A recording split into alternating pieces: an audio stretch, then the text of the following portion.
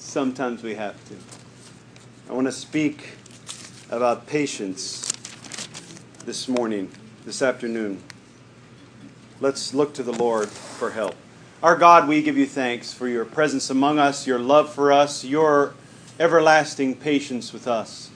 You truly suffer long as you bring people to salvation, including ourselves. We have many faults. You're patient with us. You lead us on as a shepherd leads his sheep. We're thankful for this morning time we've had around the person of the Lord Jesus. We're thankful for this session. We're thankful for the Sunday school, Lord. Bless your word. May it be spoken in power and received for the building up of your church in these young ones. And so we just ask as you speak to us now, Lord, we pray that you would empty the speaker of himself, Lord, that you might have full sway and that we might all be benefited by being here. We give you thanks. In Jesus' name, amen. Amen. So you can turn to 2 Peter chapter 1.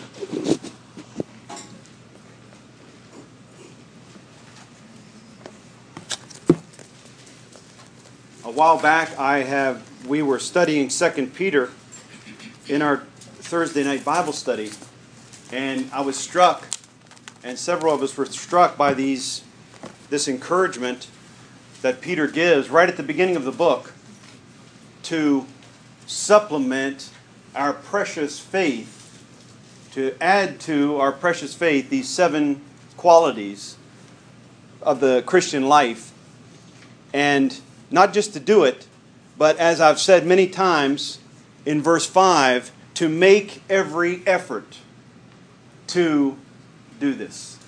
And so, through the course of the last months or so, it's been an exercise to go through each of these 7 qualities and to focus on each one, and then to close the message by looking at the person of Joseph in the book of Genesis as someone who exemplified each of these. And so, I'll just read the passage briefly. It's in 2 Peter 1, verse 5. For this very reason, make every effort to supplement your faith with virtue, and another word for virtue is excellence, and virtue with knowledge, and knowledge with self-control, and self-control with steadfastness, and steadfastness with godliness, and godliness with brotherly affection, and brotherly affection with love. For if these qualities are yours and are increasing, they keep you from being ineffective or unfruitful in the knowledge of our Lord Jesus Christ. For whoever lacks these qualities is so nearsighted that he is blind, having forgotten that he was cleansed from his former sins. Therefore, brothers, be all the more diligent to confirm your calling and election. For if you practice these qualities, you will never fail. For in this way there will be richly provided for you an entrance into the eternal kingdom of our Lord and Savior, Jesus Christ. And so, not to go back over the entire thing, but we spoke about how there's a sense of urgency in Peter's voice as he's saying, make every effort, be diligent. And there's no room, I believe, we can't allow room in our own hearts for laziness when it comes to our spiritual life. And I would believe definitely in America, but in the West in general, there has become this acceptance of spiritual laziness and a lack of spiritual discipline. We're afraid of spiritual discipline, and especially when we call it the spiritual disciplines, because when we hear that it's important to wake up at 4 a.m. and pray for an hour or whatever it might be, it sounds too much like legalism to us, as if we are earning favor with God, and so we run in the other direction. We say, no, I don't want to hear about that. Jesus paid it all, and He took care of it. And then we forget the next part, all to Him I owe, which is it's an important second phrase of that hymn. It's true that He did it all, but as believers, we don't stop there. Our new birth is not the end. It's the beginning of a new life in His service. And so we went through and we talked about the importance of adding excellence or virtue and how crucial that is. How important it is to add knowledge, and especially by the reading of the Word. You can't just neglect the reading of the Word. How important it is, the last time we spoke, to be a self-controlled people. self-control, and I talked specifically about the discipline of fasting, how often we neglect the cultivation of self-control in our own lives and even in the lives of our children or those that that are under our influence. We need to be a self-controlled people. And now we get to this word, which in some of your translations it's going to be patience, and then in others it might be endurance, and in others it might be, the one I like the best, steadfastness. Steadfastness. We need to add steadfastness to our faith. I'm speaking to an entire room of people. Every single person here has professed faith in Jesus Christ. So that governs the way you preach, right? It changes the message. I'm not saying that everyone here is a believer in the Lord Jesus Christ. I can't know that, right? As much as Paul could say to those hearers that he was writing to, he could say, I am confident of greater things in you. And I can say that too to you. I am confident that everyone here is a believer in the Lord. But you've all professed faith. And so it's important now to, Peter wants to say, to add to or supplement your faith with steadfastness. Okay? I just want to talk a little bit about what it is, and then a little bit about what it isn't. In other words, what is the opposite of steadfastness? And then close by looking at Joseph as an example of how to do this practically. First, imagine yourself hearing bad news from a doctor that you trust, who basically tells you you have a very serious illness, and unless it's taken care of by surgery, you're going to die soon. So this is bad news. And so he makes an appointment for you, and you show up at this waiting room. And this is going to be just a picture, an allegory. But think about entering into this waiting room, and you see a sign over the door as you go in. Matthew, what's the verse? 10:22. The one who endures to the end will be saved. And so you sit in the waiting room, waiting. And you're waiting. Time goes by. We've all had experience of being in a waiting room, right? As time goes by, you don't know how long you're going to be waiting. People come in, they're talking loud. Some of them haven't showered for a long time, and it's starting to get smelly in there. People are yelling. A fight breaks out in the corner. Then the air conditioning breaks, and it starts to get hot. Trials come in the waiting room. Then you start to see people, one by one, getting up and saying, I'm out of here. I can't wait anymore. I know it's important, but I don't want to wait anymore. And they start leaving. Then the other people who are left start to get discouraged. Well, that doesn't seem very good. That's not a good sign. Then you start hearing whispers over here in the corner. I don't even think the doctor is back in there. I don't think he's here at all. We're waiting for nothing. And there becomes a lot of discouragement, a lot of doubt. Doubts are sowed in your mind.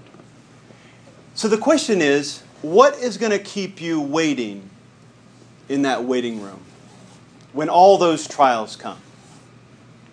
I would say three things. And the first two are obvious, but the third one, as I was thinking about my own self in a waiting room, this third one came to me, and it really helps me to see the importance of adding steadfastness in our life. The first two are obvious. The pain that you're feeling is going to keep you waiting. Because you're like, what can I do? I have this disease. I believe that it is going to kill me. I need to wait. Because it says, he who endures to the end will be saved. I believe that I need to see the doctor. The second thing that's going to keep you waiting is your trust and your knowledge of the doctor himself. He would never leave us here. I know he's back there. I know he's coming. And so your faith in that doctor is going to keep you there. But the third one, and I don't know if you're like this, but the longer you wait, the less likely you are to leave, because you say, man, I waited all this time. I can't leave now. I've got too much into it. I've been here for hours. As the time ticks by, you're going to think, and every trial that you pass, you're going to be like, I waited through that fight that broke out and I was scared for my life. I'm not leaving now. I waited through the air conditioning break and they fixed it now. Everything's better. I'm not leaving now. And I would encourage us to think about steadfastness or endurance in the faith in that way. We need to endure as believers, and Brother Laurel was praying this also. He was talking about the need that we have to stand firm and fast. That idea of standing fast is in steadfast. That's why I like it. It's an old-fashioned word, but we need to stand fast in the faith. What is going to keep us there? A knowledge of our problem as human beings and our need of a Savior, that's going to keep us there. Without Christ, I can do nothing. I'm not leaving this waiting room. I'm waiting for Him. My knowledge of Him, as I increase in knowledge of the Lord Jesus Himself, it will keep me waiting and persevering and enduring to the end. But I believe also the longer we wait, if we are exercised by it, and we'll look at that verse later, that very waiting and that very enduring can build us up and build up our steadfastness. So there's two words in the Bible that are often translated patience. And so as a kind of a happy accident, Diane is talking about the fruit of the Spirit today and focusing on patience. That is a different word than the one we find in 2 Peter. That's a word that sometimes is translated long-suffering. And it focuses on the emotional side of waiting. The passion, the suffering, the long-suffering as I'm waiting. This word is a positional word. It focuses on just the very fact of standing still when everything else is moving. The very fact of enduring. It means literally to remain under something.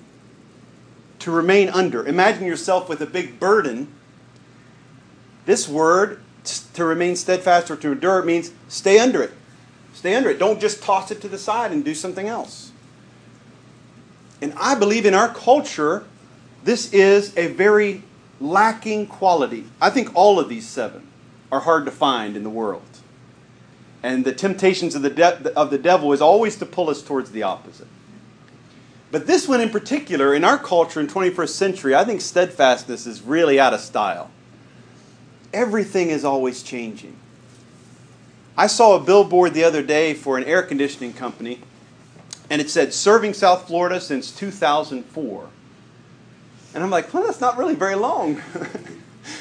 I mean, they used to have signs that says, serving South Florida since 1887 or something. Now that's endurance. That's sticking around.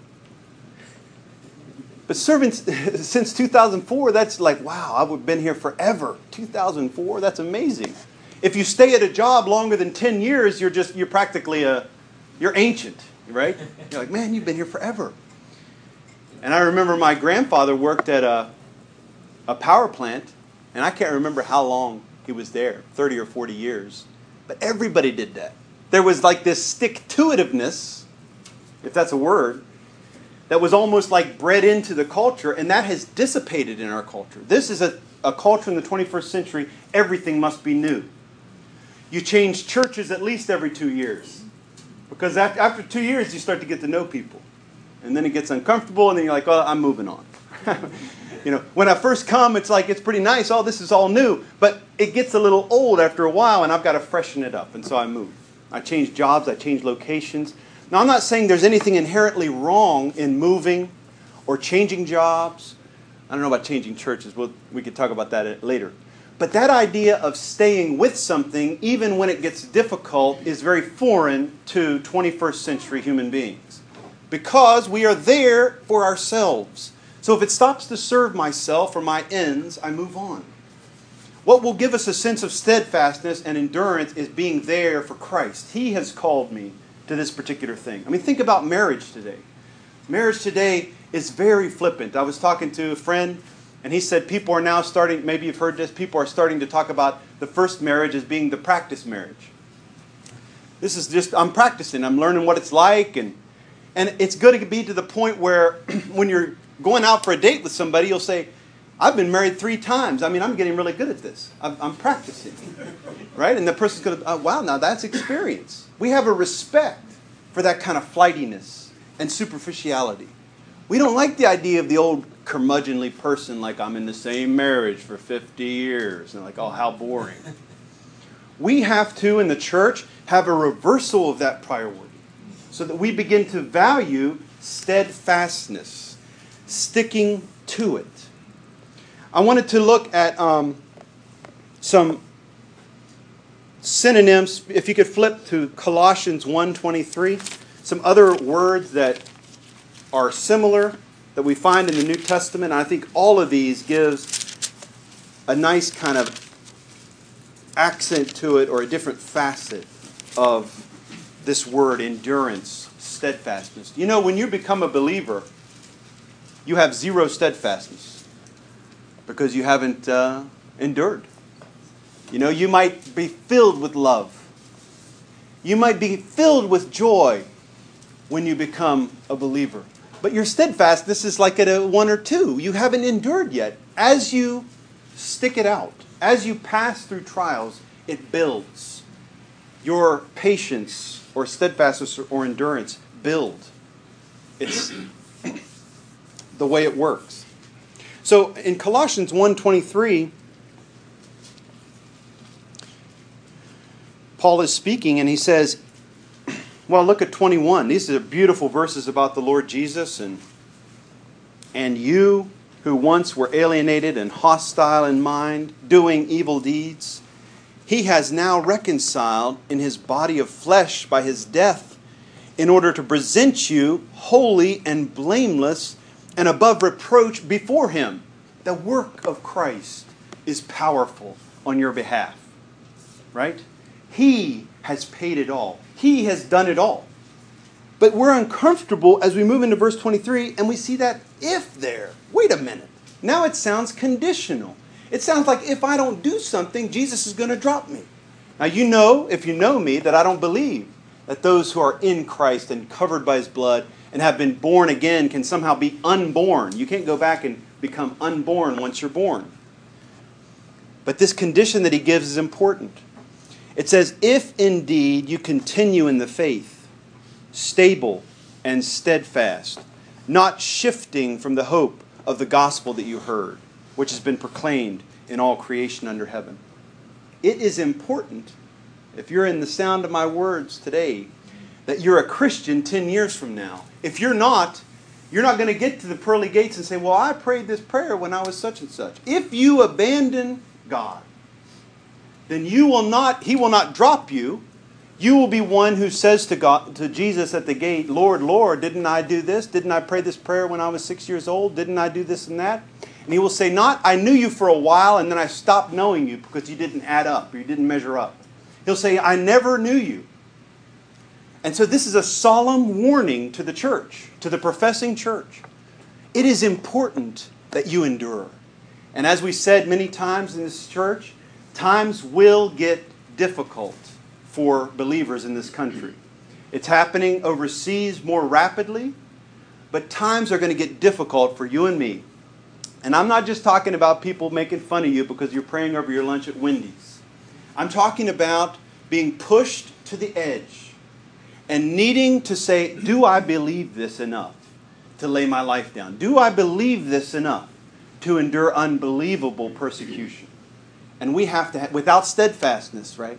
Where would we be? So we need to take it seriously. And so these two words he uses is stable and steadfast. If you flip to 1 Corinthians, verse 15, we see another pair. 1 Corinthians chapter 15, verse 58.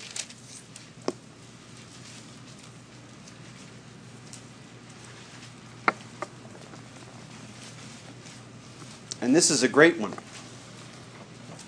because it helps us learn a little bit about, well, wait a minute, if I want to take it seriously, I've got to make it practical. How can I add steadfastness in my life? I feel like that flighty person. I feel like that person who's kind of lackadaisical about my spirituality. At the least little threat, I'm ready to get out of there. How do I do this? And he says to his hearers in 58, therefore, my beloved brothers, be steadfast, immovable. Immovable. You can't be pushed around. Always abounding in the work of the Lord, knowing that in the Lord your labor is not in vain. And just as I said, if as a believer you invest your time in labor for the Lord, it's going to help you say, I'm not leaving now. I've got my whole life invested into this. And I will be that kind of steadfast person, he who endures to the end. And the Lord will look at me and say, well, you didn't do anything, but I got to let you in because you prayed a prayer. That's not what he's going to say.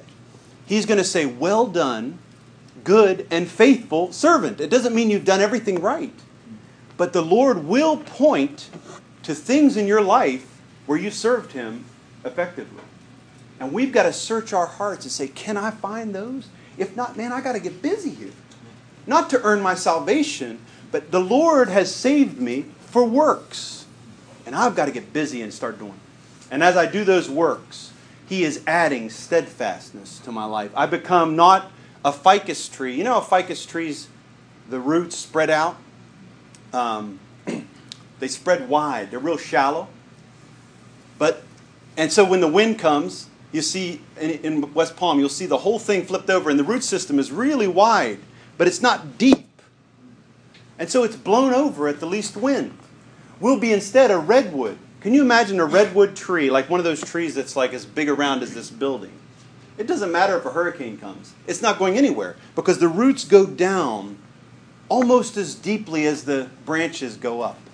And that's what we need in our Christian faith. We need to have rootedness, to be rooted and grounded in love. And that comes with a history of serving the Lord with patience and endurance. I want to look, I know that we got a little late start, but I do want to look at some scriptures concerning what is the opposite of steadfastness. What are the temptations that we need to resist? Things that I can see maybe in my life that I need to weed out or avoid. Temptations that I see. So let's just turn to a couple scriptures. There's 5 of them, 5 of these opposites. The first one is in Mark 7.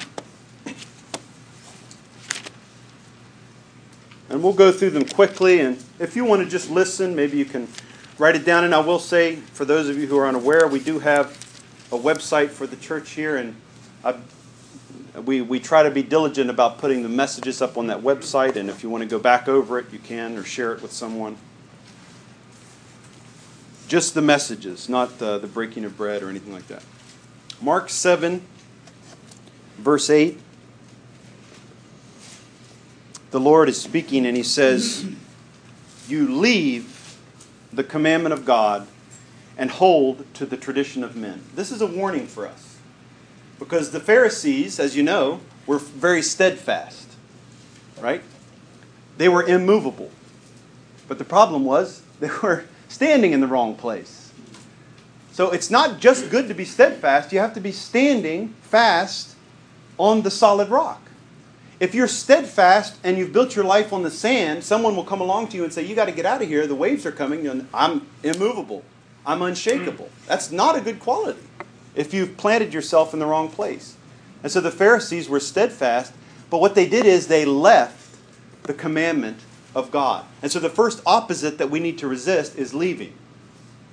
Leaving. And this is the most obvious one. If you leave the commandment of God, if you are like somebody that I know who now says they no longer believe in God, they were raised in the church, they have rejected the faith, they have left the commandment of God, and they are merely holding to the traditions of men. They aren't even religious. They're just, human nature, human rights, and that kind of stuff. That's a dangerous place to be. Turn to Hebrews. The rest of them will be in Hebrews. Hebrews chapter 2. So the first opposite, or the thing that we need to resist, is the temptation to leave. And I think maybe, just by default, the younger ones among us are going to be more tempted to leave than the older ones. And it's just because that's the way steadfastness works. The longer you're in it, not that you don't need it, you do. You still need to add it to your faith. But we young ones need to be careful with that temptation that we see. Remember when I was saying in the waiting room, what happens when somebody, you're talking to your friend beside you and you endure all this, and finally your friend's like, I've had it, I'm out of here. Aren't you going to be tempted? Well, I guess I better leave too. And we see people around us leaving the faith, and that will happen more and more. Apostasy will increase. Will it shake us? No, it can't shake us. We don't want to leave with them. Hebrews 2, and I'll read this from the ESV version. It's spoken a little differently in the King James, but I think the Darby gets it closer in the ESV. It says in verse 1, therefore we must pay much closer attention to what we've heard, lest we drift away from it. It's not, if you look at the original, it's not that it drifts away from us. We drift away from it. And you've often heard, there is no standing still spiritually. If you're standing still, you're in a stream, our culture, that's constantly running. So if you stand still in the ocean, you're not just standing still, right? You're drifting with the current. And this is true about our spirituality. If you're neutral, so-called neutral, or if you're not progressing in the faith, you're moving backwards. You're drifting away. And the writer of Hebrews is very insistent that he's warning, beware, lest you neglect such a great salvation. So, one of the things we need to resist is a temptation to leave. One of the things we need to resist is a temptation to drift, to simply drift and let things happen the way they happen. Hebrews 10 gives us our third one.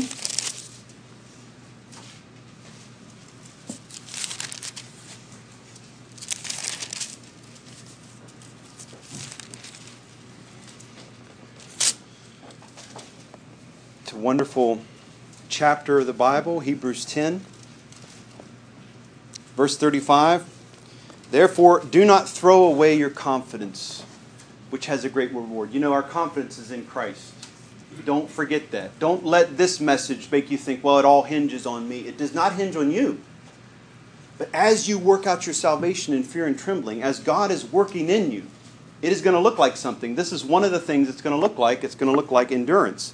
So the writer says, therefore, don't throw away your confidence, for you have need of endurance. And this is Peter's word. This is the same word. You have need of steadfastness, so that when you've done the will of God, you might receive what's promised. For yet a little while, and the coming one will come and will not delay. But the righteous one shall live by faith. And if he shrinks back, my soul has no pleasure in him. So that's the third opposite. Leaving, drifting, shrinking back, drawing back. And here's this wonderful comment that he makes after that in verse 39. But we are not of those who shrink back. So don't let your life look like that. You were going hard after God, and now you're pulling back. You're drawing back. No. We need to be steadfast in the work of the Lord, right? And then when he appears, we're not going to be like that person that says, oh no, he's coming. Because we're going to meet him as one who has run the race, finished the course that he's set for us. Two more, Hebrews 12. And I think I'll probably split this up into two. I know our time is going. I don't want to rush through a lot of the material. We'll just finish by looking at these last two opposites or things that we need to resist. Hebrews 12 is a wonderful place to look. If you want to add steadfastness to your faith, add patience to your faith, the whole chapter is really wonderful. And so what we find him saying, we know, consider Jesus, right? Look at verse 3. Consider him who endured, and this is the same word. Consider him who endured from sinners such hostility against himself, so that you may not grow weary or faint-hearted. In your struggle against sin, you have not yet resisted to the point of shedding your blood. And so this is the fourth thing that we need to resist. The fourth thing we need to struggle against. Weariness and faint-heartedness in our spiritual walk. Are you tired of being good? Are you tired of being that person at work that gets kicked around because you are trying to turn the other cheek? You're trying to serve those who are there. You're not scrambling for all the things in the world like everyone else, and so you get overlooked. Are you growing weary in doing good? And I want to encourage you, brothers and sisters, that we don't want to grow weary or faint-hearted in doing good. Because the Lord Jesus, imagine if he had said, I'm just tired. I'm too tired. How often do I even say it myself? How are you doing? Pretty tired. Run down. I start shaking my head. I don't know if I'm going to make it. Now, I know that it's true. We get burdened, we get worn down. But as believers, especially in our spiritual walk, we have to strive for the kind of steadfastness that say, the world is storming and rocking about me, but I will not be moved. Right? I will not be moved. It's such a great place to be. The fifth one is actually in 2 John. This is the last one. If you think about these opposites, and I would say that each of these opposites is characteristic of our culture, and steadfastness is characteristic of our God. God is a steadfast lover of His people. He always perseveres. He is the same yesterday, today, and forever. Our culture is a leaving culture. It's a drifting culture. It's a culture that shrinks back at the least threat. It's definitely a culture that it becomes weary and makes weary. And lastly, it is a progressive culture in all the worst sense of this word. And so in 2 John, he is writing this brief letter, and he tells them in verse 9, he's speaking about people who are preaching falsely. And I like this phrase. Again, translations differ, but the best translations will say something like, everyone who goes on ahead and does not abide in the teaching of Christ does not have God. Whoever abides in the teaching has both the Father and the Son. You know, it's not always falling back that is the opposite of endurance. Sometimes it's going forward. Sometimes it's going ahead. Right? And there is an idea of progressiveness in our culture. New is always better. You know, I've got to change it up. I've got to move on ahead. This is old-fashioned, this idea of thinking of the Bible as inerrant. It's the Word of God. No. I'm too new-fangled for that. So beware of the temptation to progress beyond what God has set in place. And you know that that's very true of our culture today. It's a progressive culture. And I don't think that all progressiveness is wrong. Because God does want us to move forward. And He does want us to take the things that are broken and work at mending them. But sometimes progressiveness, for progressiveness' sake, is a dangerous thing. And something that as believers we need to struggle against. So I just want to encourage you, be steadfast in your faith. Endure the temptations that have come to you already and you're feeling today, but ones that are going to come in the future also. Endure looking to Him as the example. And then maybe sometime in the future we can just finish this by making it a little more practical. How can I add this steadfastness to my life? And looking at Joseph as an example of one who took every opportunity to do so for his name's sake. Amen.